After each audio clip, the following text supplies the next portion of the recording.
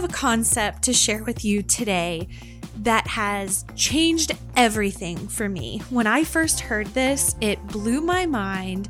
It made so much sense. I'm really excited to share it with you. I'm so glad you're here. You're listening to the Dear Creative Soul podcast. My name is Valerie McKeon. I'm excited to be your host. I'm in such a good mood today. I'm having a really good day. The sun is shining even though it's cold. And I started making a weekly routine of going to Trader Joe's and picking up just a few different bundles of flowers that I could come home and put together into an arrangement for my kitchen table. I got to do that this afternoon, and I feel really just accomplished today, getting some things ready for baby who is due here at any moment. And so I'm in a really good mood. I'm excited to talk to you today about what I want to talk to you about, which is self-care for creatives. The vulnerability, the burnout, the overthinking that comes with being a creative is real. It requires such a depth of emotion to pour out into our creative endeavors, and we can really feel that vulnerability. And then you add on top of it the social media, putting things out there, and it can become a lot. The overthinking, I know for me, is something in particular that I struggle with constantly. It's a lot. So today I have 7 ideas, 7 tips that I myself use to fill my own cup and bring that idea of self-care to my creative soul. I'm excited to share that with you. But before I do, this life-changing concept that I heard this years ago, and it was from the book, The Power of Full Engagement. I'll probably mention this book a few times on this podcast because it really the concept was just life-changing. This idea that it's not time that's our real problem, it's energy. And we talked about in a previous episode about time, and we say, I don't have time, and I don't have time to do this. But really, there could be this level of fear and perfectionism hiding underneath that statement. Similarly to that, I think often when we say we don't have time, it really means we don't have the energy. We don't have the energy to go there and to deal with that. And that's why we can sit and scroll on our phones and do some of these things that we perceive to not require so much of our energy, or we view it as not so draining, but to maybe be vulnerable and put your art out there, or some of this overthinking and all of that, it can really, really drain our energy. And therefore, we feel like we don't have a lot of time, but it's really just our energy that has been zapped fully dry. And when I learned about this, it made so much sense to me. And in the book, they talk a lot about being engaged in your life and doing these things that you need to do. And they compare it to an athlete, how an athlete will perform and they will sort of reserve all of their energy, and then they will go out there, give it all they have, and then go through this period of recovery where they can recoup back that energy. And that made so much sense to me. If we think about it in terms of being a creative, when we're creating and really firing on all cylinders, coming up with ideas, being in the flow, it's essentially performing. We're stepping into our studios or the places we create, and we're putting it all out there, just kind of like an athlete. So thinking about it in that way and managing our energy in that way has been extremely helpful to me in keeping those things like burnout and overthinking at bay. Another quote to share with you is, if you want to work on your art, work on your life. That's by Anton Chekhov. I love that quote because it really speaks to, again, this concept of it's not even so much of what we do when we're in the studio or when we're actively creating.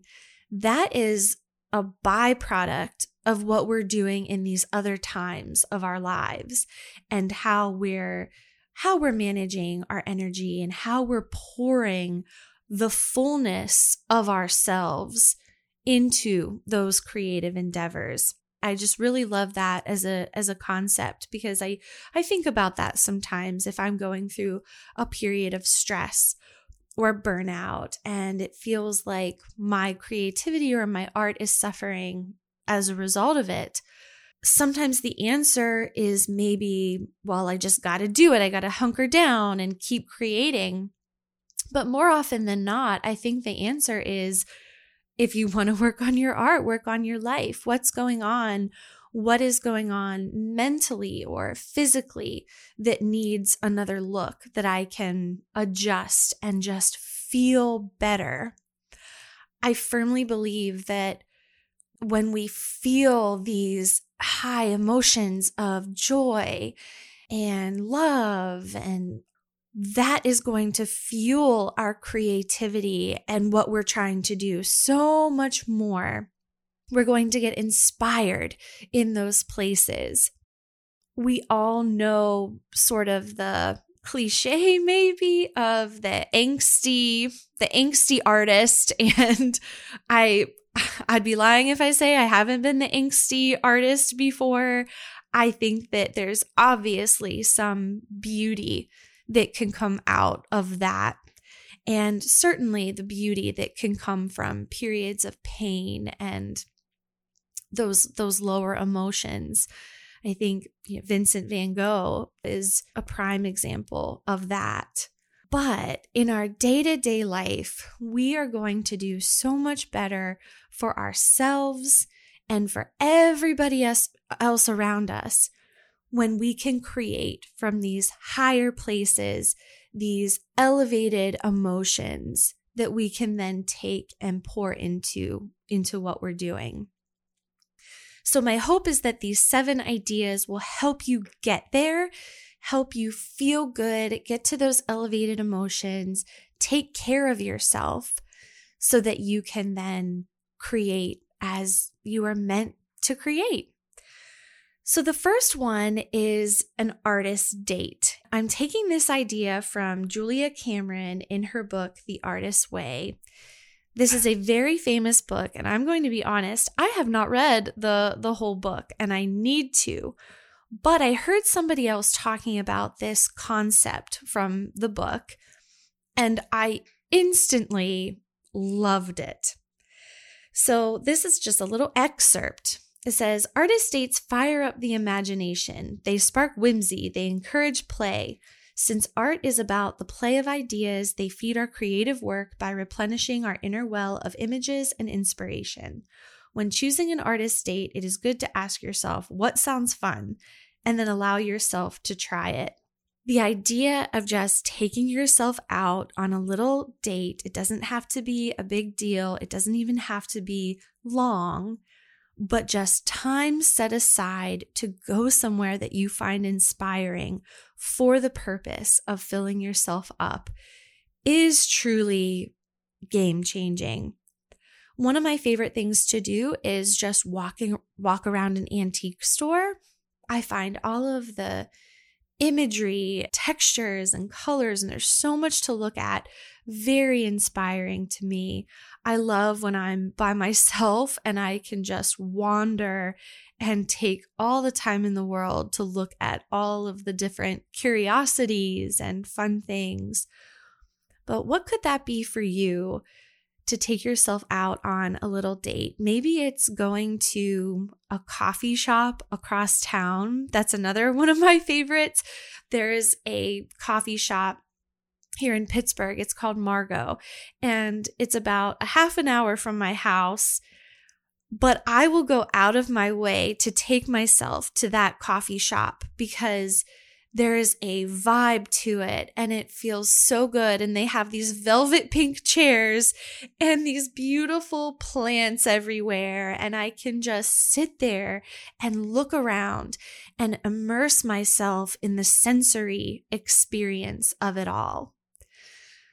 So think of a few ideas. Where can you take yourself on a little artist date just for that purpose of being aware, soaking it all in, allowing those new ideas and inspirations to form, and just feeling really, really good. Number 2, try something creative out of the norm. The idea of creativity expanding is something we talked about in the last episode. I truly believe when we can just find these opportunities for creativity in every area of our life, maybe not just what we're working on at the time or what we're trying to accomplish or the goals that we have set for ourselves, none of that. This is just something completely maybe out of your comfort zone, something that you thought that would be really fun to try. There's zero pressure. And we can just have fun. I've dabbled in so many things. At one point, I tried polymer clay jewelry as just something really fun to try. I absolutely love the Crafter's Box for this exact concept. And if you're not familiar with the Crafter's Box, they put together everything you need to create a certain art form or a craft. And when you purchase it, they have memberships that you can get one every month, which is amazing. Just a new creative thing to try every month. That just sounds idyllic. But you can purchase any number of workshops and they come with everything you need to make that certain thing all perfectly organized, sort of like the Blue Apron or the HelloFresh of the crafting world, as well as the instructions that you need to make that certain project. I've made so many things because of the Crafter's Box boxes that has been so good for my soul. One of them was beeswax candles, rolled beeswax. It was such a sensory experience. The smell of the beeswax, the texture. It was very, very simple to make. And you roll these pillar candles. I could have spent hours doing that. I absolutely loved it. They have all different kinds. I right now have a botanical plaster casting workshop that I haven't done yet. I'm excited to dive into it. You can find all types of things. And I guess I have to give just a tiny little plug because I did a soft pastel workshop with the Crafter's Box.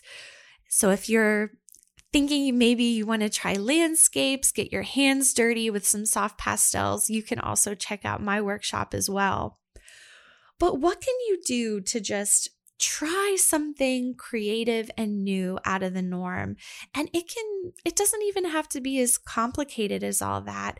Maybe it means setting a pretty table, arranging some flowers from Trader Joe's. I have to give a big plug for that because that has just changed my week. Number 3 is to stretch and notice your posture.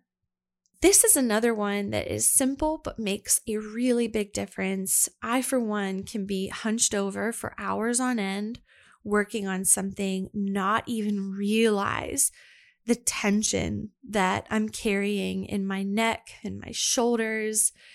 And noticing that, just to be able to stand up straight, do a little bit of stretching, check that posture, maybe rub the back of your neck a little bit. We can hunker down and sort of lose ourselves sometimes in the process, but just that even small act of noticing where maybe you're feeling tense and carrying yourself a little bit differently will make a big difference for you. Number 4, make mundane tasks special and romanticized. This kind of goes along with the energy concept. If we have, let's say, grocery shopping to do, that's something that we can be in a certain frame of mind about. Maybe we feel rushed and we have to get a few things. We want to, run in and run out, and we feel just our energy zapping. If we change our mindset even a little bit to take some of these things that we have to do, but give them just a little bit of a romanticized twist to them, even just some imaginary play, it really, really helps. I remember being distinctly in that mode where I had my daughter at the time. She was in a stroller, and I'm thinking, I have to run to here, and I have to run this errand, and then I have to go to the grocery store. I just wanted to hurry until I could get back to my house and back to what I needed to do there. And then it occurred to me, this is my life. This is the things that I'm doing in my life, running these errands. I'm pushing my baby in a stroller, going to the grocery store. Why am I feeling this sense of maybe hurriedness? Is that a word? And all of that. And I thought, no, let's make this enjoyable. Let's slow down, make these mundane tasks something that feel really, really good. I think the laundry is another one. I will let laundry just pile up when it's time to be folded. I don't have such a problem with getting it into the washer and then getting into the dryer. But once it comes out of the dryer, I will have this humongous mound on my bed. And it feels really daunting. So I started trying to make that process more enjoyable for myself. And I might put on an essential oil in my diffuser. I'll put on a YouTube video on the TV or a podcast that I can listen to, and just make that mundane task feel really good so that it's not draining my energy. And the whole time I'm not grumbling to myself about it, but making it feel really good. Going to the grocery store too, as I mentioned, that's another one where we lived in the city a couple years ago, and I could walk there to the grocery store. And I remember just putting on a dress and just feeling like envisioning that I was like walking to a market in the south of France or something. And it sounds so silly when I'm saying that out loud and admitting that, but it really did change my whole perspective of that task and feeling just that sense of romanticization for going grocery shopping. Number 5, keep a neat and tidy area. I struggle with this one, but boy, does it make a big, big difference. When I walk into my studio and it is neat and tidy and ready for me just to start creating, I feel so good. I heard somebody say, or maybe it was a meme or something, that your environment is the product of your inner life, your inner mind. So if your space is cluttered and chaotic, more than likely that's what's going on in your head too. And I definitely feel that way, especially in the space where I create. When I have papers lying around, or the frustration of not having any desk space when I need it, and I have to, move piles of things. Where do those piles even come from? I don't even know, but they seem to be there a lot. If we can get those piles under control, keep a neat and tidy area, it just feels so nice. Number 6, keep a journal. This is, again, maybe something that seems obvious, but when I start my day with a little bit of journaling, just brain dumping all of these things that are in my head out onto paper, the relief and the release of that is just wonderful. And again, it doesn't have to be a high pressurized situation of, oh, I have to keep this journal and do it every day or say the right things. No, just a stream of consciousness. I find that it's most beneficial for me first thing in the morning. And having that practice has just really helped center me in the morning, just get rid of some of these things on my mind or doubts that I'm feeling, especially for those of us who are overthinkers. It's a simple practice, but it just does wonders. And lastly, number 7, practice visualization.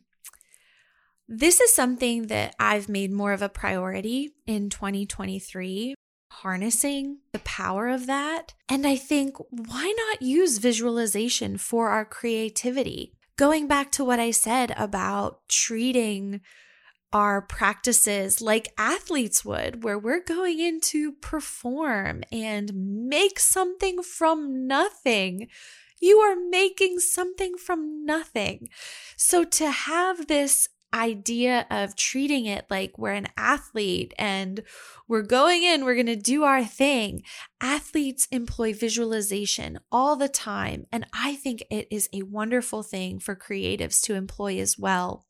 Sometimes when I wake up in the morning, but my alarm didn't go off yet, or I just have a couple minutes that I can lay there. Again, it does not have to be some formalized 20-minute thing or anything that's a big deal, but I just might lay there and envision myself getting ready, walking into my studio, feeling so good, lighting a candle, sipping my tea, of course, and painting something beautiful. Maybe I'll envision the landscape that I want to paint that day, and I really envision myself like I'm there and I'm feeling the breeze and immersing myself in wildflower meadows. And often a lot of what I'm painting is coming from my mind and not necessarily from a place that I've been to.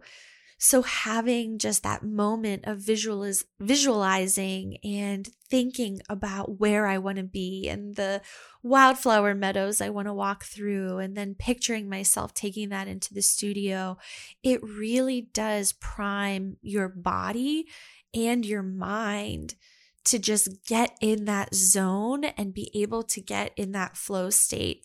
And it works so well for athletes. It's something that is an immensely powerful tool. So why not use it to our advantage as well as creatives and artists? I hope these 7 ideas and 7 tips have been helpful to you.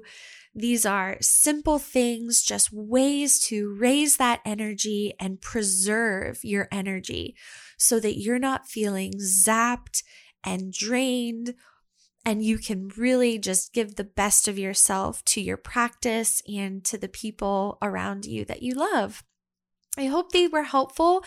Please let me know. I would love to hear from you on Instagram what resonated the most with you. Send me a DM at Valerie McKeon. And as always, I'm going to leave you with one of my favorite quotes. That girl inside you, she needs some air. She needs some sunshine. She needs some moments that will make her smile again and believe in the magic of living, away from the noisy streets and people bouncing off each other. Nurture her every now and again. Slow your day down and have a dance together, because she'll always be a part of you, and forgetting what's inside us is why we stop believing in magic. S.C. Laurie. Thank you so much again for joining me on another episode of the Dear Creative Soul podcast. I would love it if you enjoyed this to leave a review. Also, if you think this episode would be helpful to somebody, please share it and subscribe. Thank you so much, and I'll see you next week. Bye.